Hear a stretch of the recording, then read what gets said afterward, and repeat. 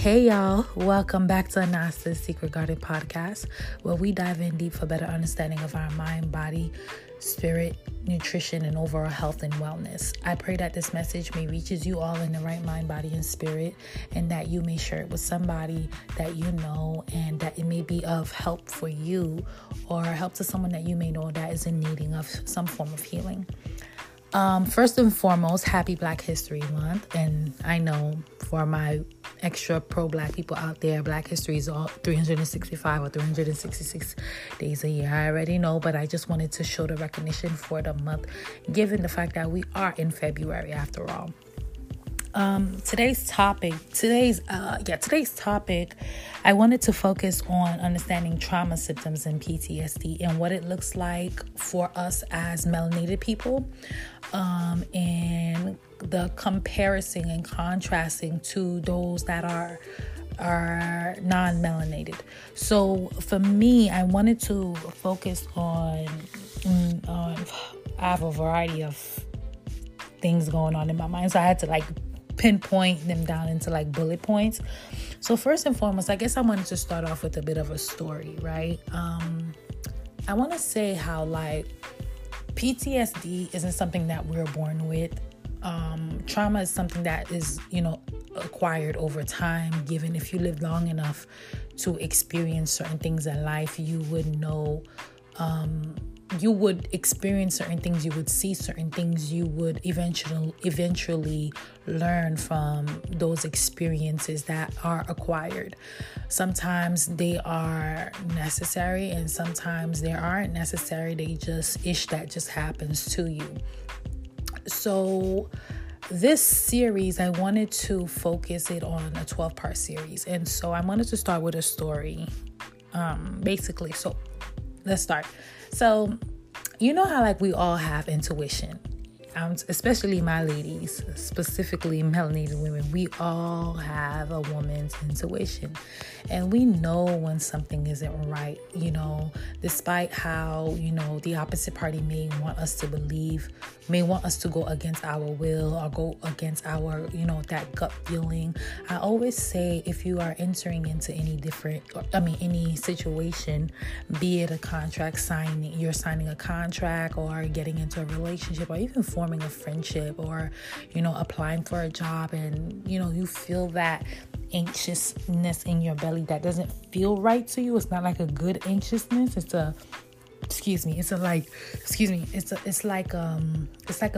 like a gut-wrenching feeling. Usually, typically, when that happens, that is like your spiritual self, your higher self, your God self is telling you something to take heed to, right? And so often we don't take heed into certain circumstances that we find ourselves in. By the time we find ourselves in these certain circumstances, we're like, how did we get here? Or how did I get here? Or how did I end up here? You don't even know. You can't even untangle yourself in the webs of the webs that you find yourself in.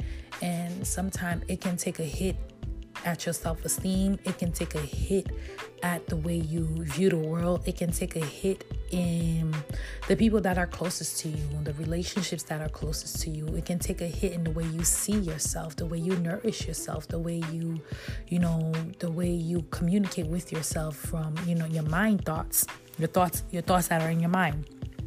So I too have been one of those people that have gone against my intuition in many different situations, be it in relationships or applying for a job or going somewhere or making that wrong turn, or I've definitely have experienced those moments where I knew better, and we didn't do better because we wanted what we wanted, or we desired the thing that we wanted so much so that we were willing to sacrifice ourselves, and not knowing that sacrifice would have come with a cost, or a hefty cost that requires years and years of therapy.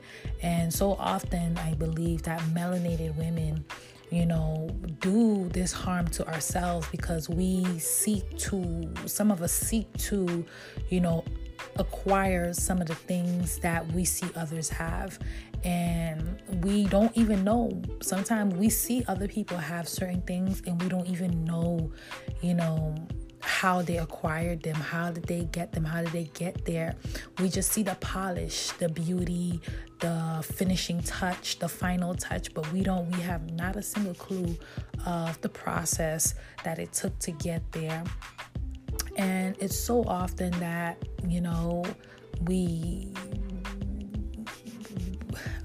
we really need to check ourselves when we do that. I'm speaking to myself as well too. So without further ado, I wanted to focus the topic on not just intuition, but to also focus the topic of what happens when we go against our intuition. What are the trauma symptoms that we develop or that we may develop over time, and that gears towards PTSD, post-traumatic stress disorder, and so on and so forth. So anybody who knows what post-traumatic stress disorder is basically, the psychology components of understanding of your body, your responses in terms of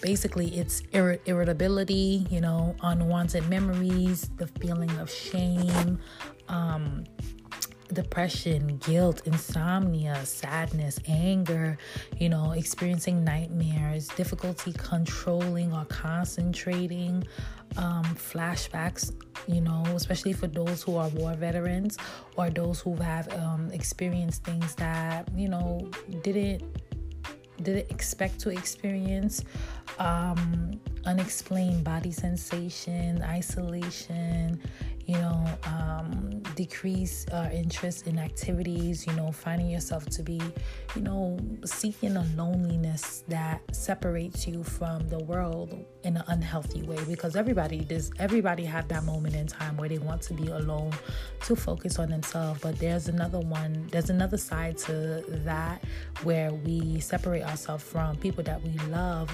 which turns into complete isolation which can serve to harm us instead of bettering ourselves, depending on the circumstance. So PTSD response can look like flop, flight, fight, freeze, or friend.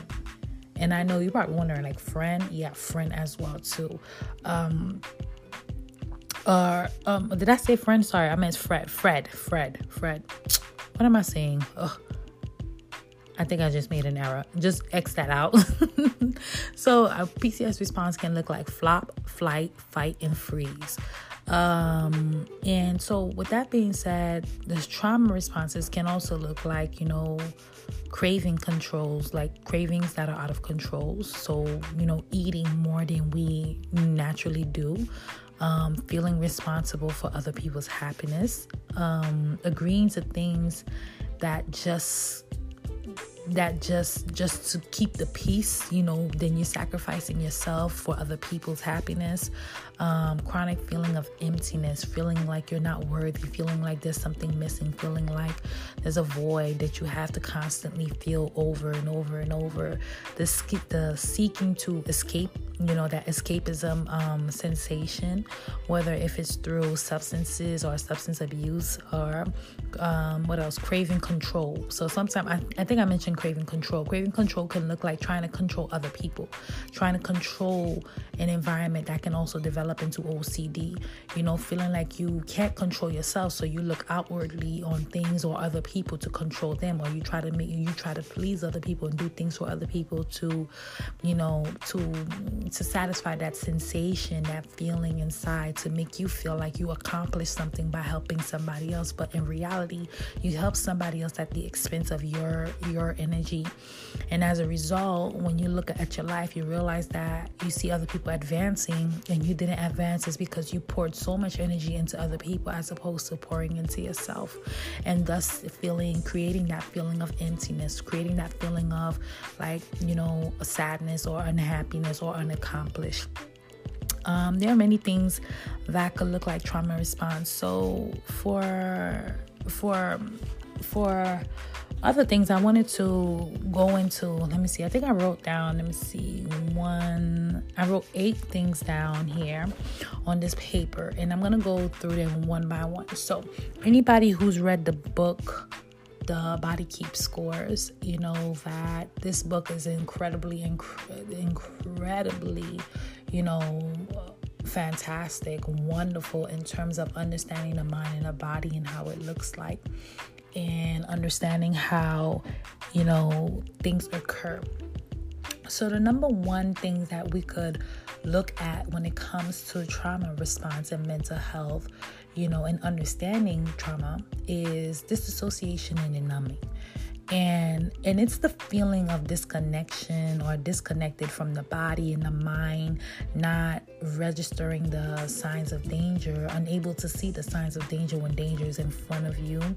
The body hormones, you know, is out of whack. The body hormones thinks that, you know, doesn't respond to the way that it at its natural response is. It's going through a phase of like so basically that, like, our reality of what it looks like on the outside isn't what the reality on the inside, in terms of like how we perceive the world in terms of that, what is in our mind. And that number one response when it comes to hormones is our serotonin, and most of our serotonin is located in our gut.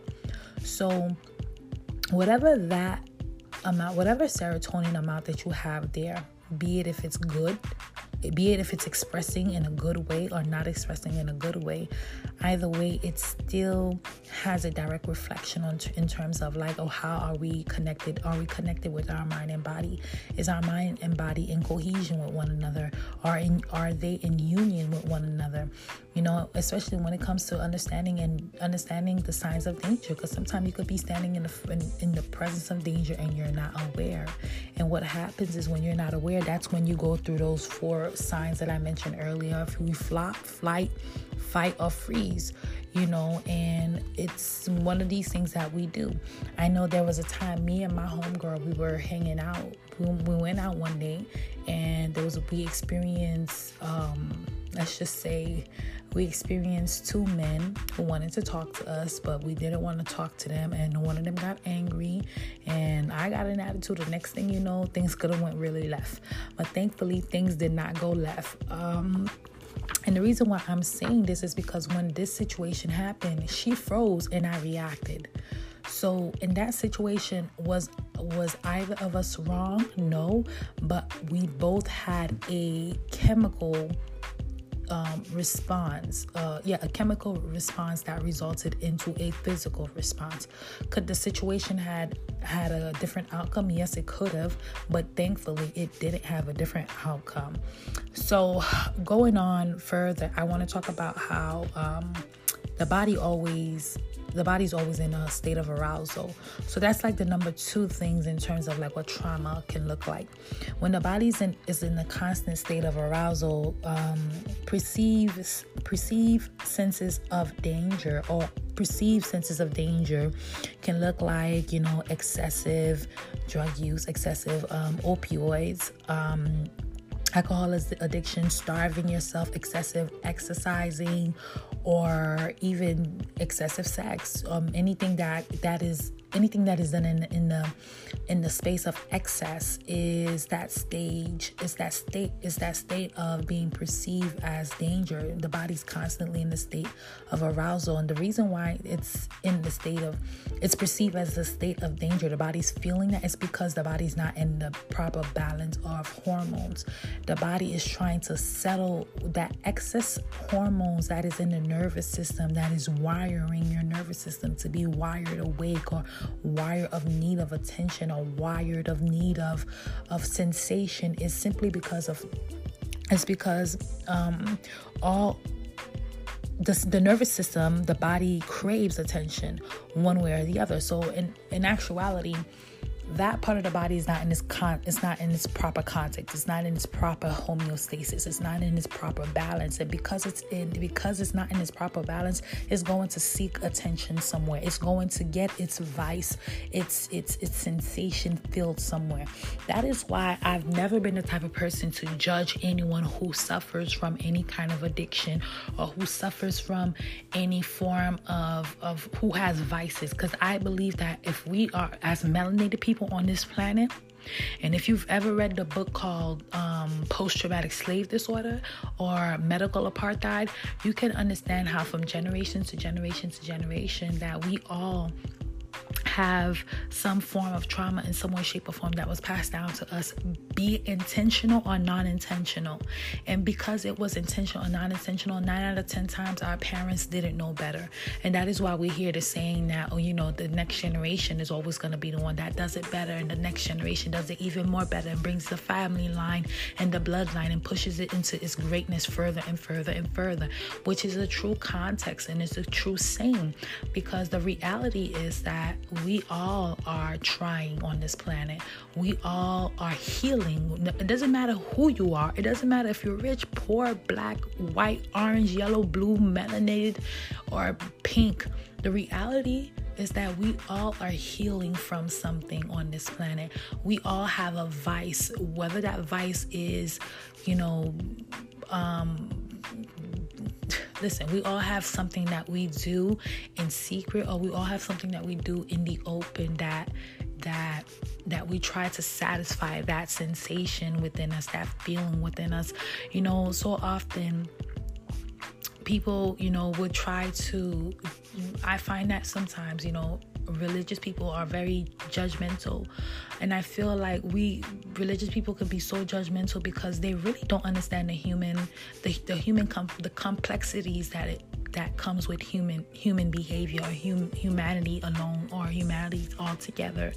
And the reality is that we all are complex people, but melanated people in particular have endured the most for many, many decades, so it's like we're looking at the generation that, what is that generation called? I think they're called the baby boomers, are very, not all of them, but a good portion of them are very stuck in their own ways, and they won't bend for you, no matter how much you explain to them, no matter how much proof you bring to them, no matter how much data or statistics or, or news report, they won't bend for you. That is why the millennials are some of the majority of the millennials you'll come across are extremely, depressed in some way, shape, or form, or suffering from depression in some way, shape, or form. And it's taken the millennials to really pay attention and to call out the things that have been going on in our family, each and every single one of us. And I think that because we are that generation that is breaking that curse. We are that generation that is calling out our mom and dad and saying, Mom, Dad, look, what you've been through is sad. It's sad that you had to raise, us by yourself. If you come from a single parent household, but also if you come from a nuclear parent household, sometimes you can have both parents in the house, but the mother is present, but the father is not present or active with his children. And when that happens is that, yes, we have both those parents here, but the reality of the fact is not being present and not being active with your children can have an adverse reaction in terms of like how your children respond to certain things, because it is your job it is your job as a parent to be their first teacher. It is your job to get to teach them emotional support, understanding of life and nature and nutrition and some of the most basic things of life that, we as melanated people, we don't know. Some of us suffer from not knowing in terms of like, what are credit scores, real estate properties, owning real estate, having a savings account, understanding our 401ks and so on and so forth. A lot of us millennials, some of us did not get the parent to teach us that, especially if we came from urban neighborhoods. If you did not grow up in a house and you grew up in urban neighborhoods, you grew up in buildings, you grew up, in certain neighborhoods that did not display these things, and you certainly did not see it on television, and you did not get it from school, you become behind. You sort of kind of like are behind, and by the time that you get to the space where you're learning these things, it puts a damper to your self-esteem, and then sometimes as a result you get upset with your parents. But I digress. But what I'm trying to say is that, like, I think I lost my train of thought from that. But I was saying this to say that they're like, depression is not just a linear thing. It's not just like, oh, my parents went through this and they did this and they didn't have depression. That's what you think because they made it look good. But the reality is that like a lot of us are hiding behind faces. We hide behind smiles and laughter. When deep down inside we really are suffering from many different mental illnesses. That is how it's manifested in different forms. It's manifested in our behavior. But some of us are just so used to crazy that we call crazy normal. And I use that term very loosely. When I say, or should I say, should I say crazy? I don't think I should say crazy, but crazy is the word for right now. Anyway, number 3 is self-loathing. Self-loathing is basically saying, it's going back and forth with yourself, like with having regrets. If I did not do X, Y, and Z, then I would not be in this current state right now. And I can tell you, I'm one of them people that I've done this before, where we're like, dang, I regret dating this person, because if I didn't date this person, I could have met somebody else during that time frame of my life and could have been so much more further in my life, and this person did this and this person did that. We point the finger so much outwardly that we fail to see that it's not them. It's also a choice that you made, and the choice that you made resulted into this situation. Because again, going back to the beginning of this podcast, you did not go, you went against your intuition instead of going with your tuition, flowing with your intuition. And when we do that, when we don't flow with our intuition, we go against it, we reap the repercussions of it, and then we find ourselves reiterating things such as, oh, lesson learned, or I regret this and I regret that. We don't want to self-load, but self-load is a trauma response. When you see a friend that's constantly talking to you and telling you, man, I regret this and man, I regret that, try to bring that friend, try to reframe the image of your friend in terms of like, how do you see your friend? When you have a friend, or even if it's your mom or your dad, and they're saying they regret this and they regret that, speak to them from a language of positivity. Ask them or tell them or remind them and say, remember when you graduated from college? Do you remember how hard it was for you to get certain things? Do you remember the challenges that you faced just to find food? Do you remember that? But yet you did it. So don't let this experience that you just experienced, make you feel less than, if you understand what I'm saying. Furthermore, I want to talk about being stuck in the past and what that looks like when we're stuck in the past. Being stuck in the past is being controlled by 2 parts of the brain.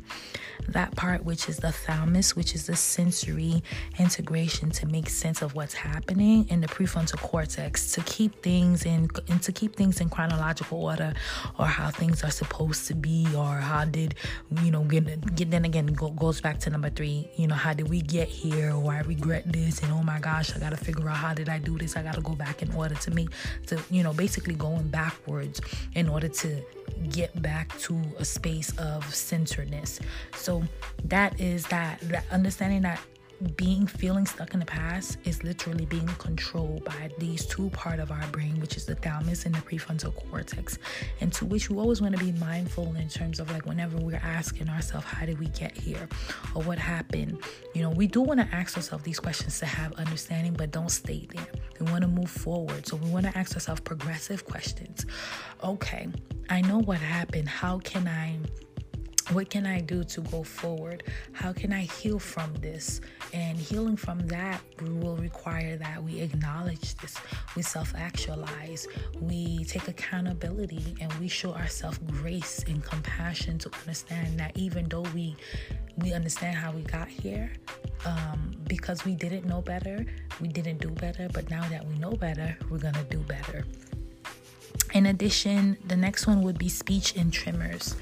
And the speech and tremors are basically being in a situation that feels traumatizing, PTSD and anxiety. The constant reminding of the sensation of the trauma response. That feeling of shame, guilt, anger, sadness, nightmares.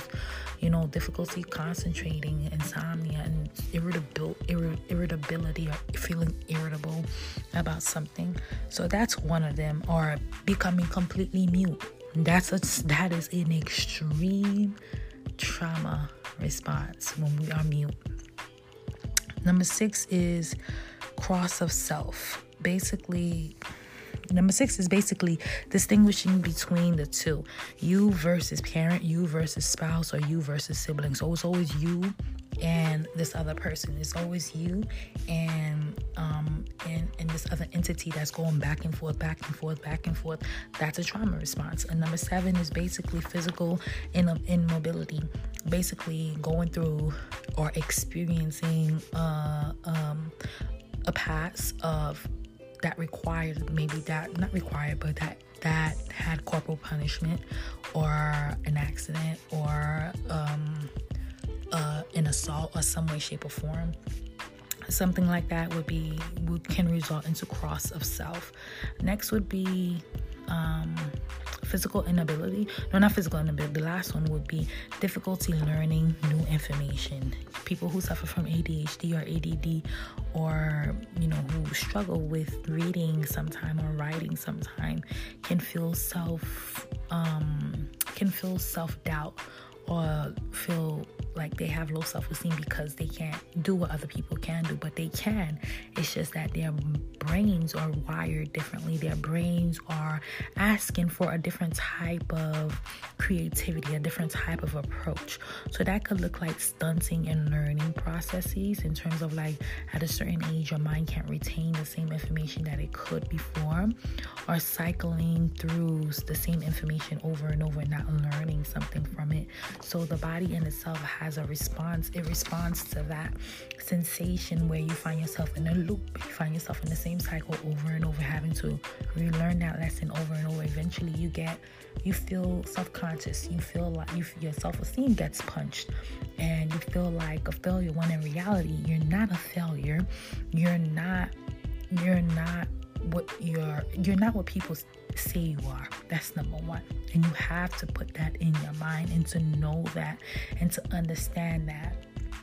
So in closing, I wanted to say that, being in therapy for me has been a sensational journey for me, simply because of the fact that it allowed me to be in a space where I can talk about myself, a space where I did not have to occupy so much of my friends' time or my family's time and tell them my problems. But besides praying and going to God, I could also go to someone that could give me tangible tools in conjunction with prayer, in conjunction with, going to God about it, and having myself get better for me, not for nobody else, but so that I could do better with the people around me, so that I could do better, be a better communicator with my parents, with my siblings, with my friends, with my future spouse, or whatever the case is, and even in the workspace. So I think for me, therapy has been a tremendous,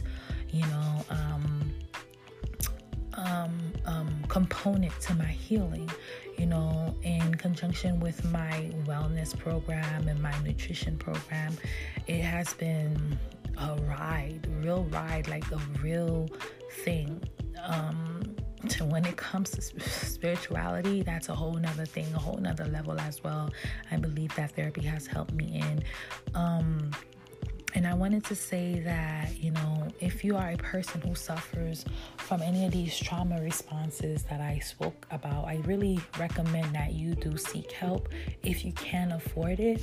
I do know that there is free help out there if you go online and research it, or call 311, and I'm sure that 311 can help you and direct you to, someone that can help you. Or you can reach out to someone, a local church, that you can find someone inside of a church that are a therapist, or someone who's in the, mental health field, a counselor that can help direct you to someone that can help you, or a pastor, someone that has counseling, background and education and, something of that nature, because you really want to get the help that you need, and you really want to heal from the things that, that bothers you. So often that we have inner demons and we really sometimes can't get to the root of it, but if we're willing to do the work and we're willing to face our problems, we can really do better by giving ourselves the self-love that it needs, the self-attention, the self-admiration. And it's not narcissistic to think of yourself. I think it's helpful to nourish yourself in a mental way, in a spiritual way, in an emotional way, so that you don't bleed on other people around you. You don't ever want to bleed on the people that love you, the people that nourish you, the people that give you everything you need. You want to feed, you want to be able to feed them what also the things that that are good. So ending this, I wanted to say that try to use mindfulness, and remember that mindfulness is a place of non-judgmental, basically allowing your thoughts to be your thoughts, but don't judge your thoughts. Let them just flow and be yourself. Always be yourself. And with that being said, again, I pray that this message may reaches you all in the right mind, body, and spirit, and that you may share it with somebody that you know. And I pray that it helps you, and I pray that the message was helpful in some way, shape, or form. With that being said, I am signing out. And until next time, people. Later.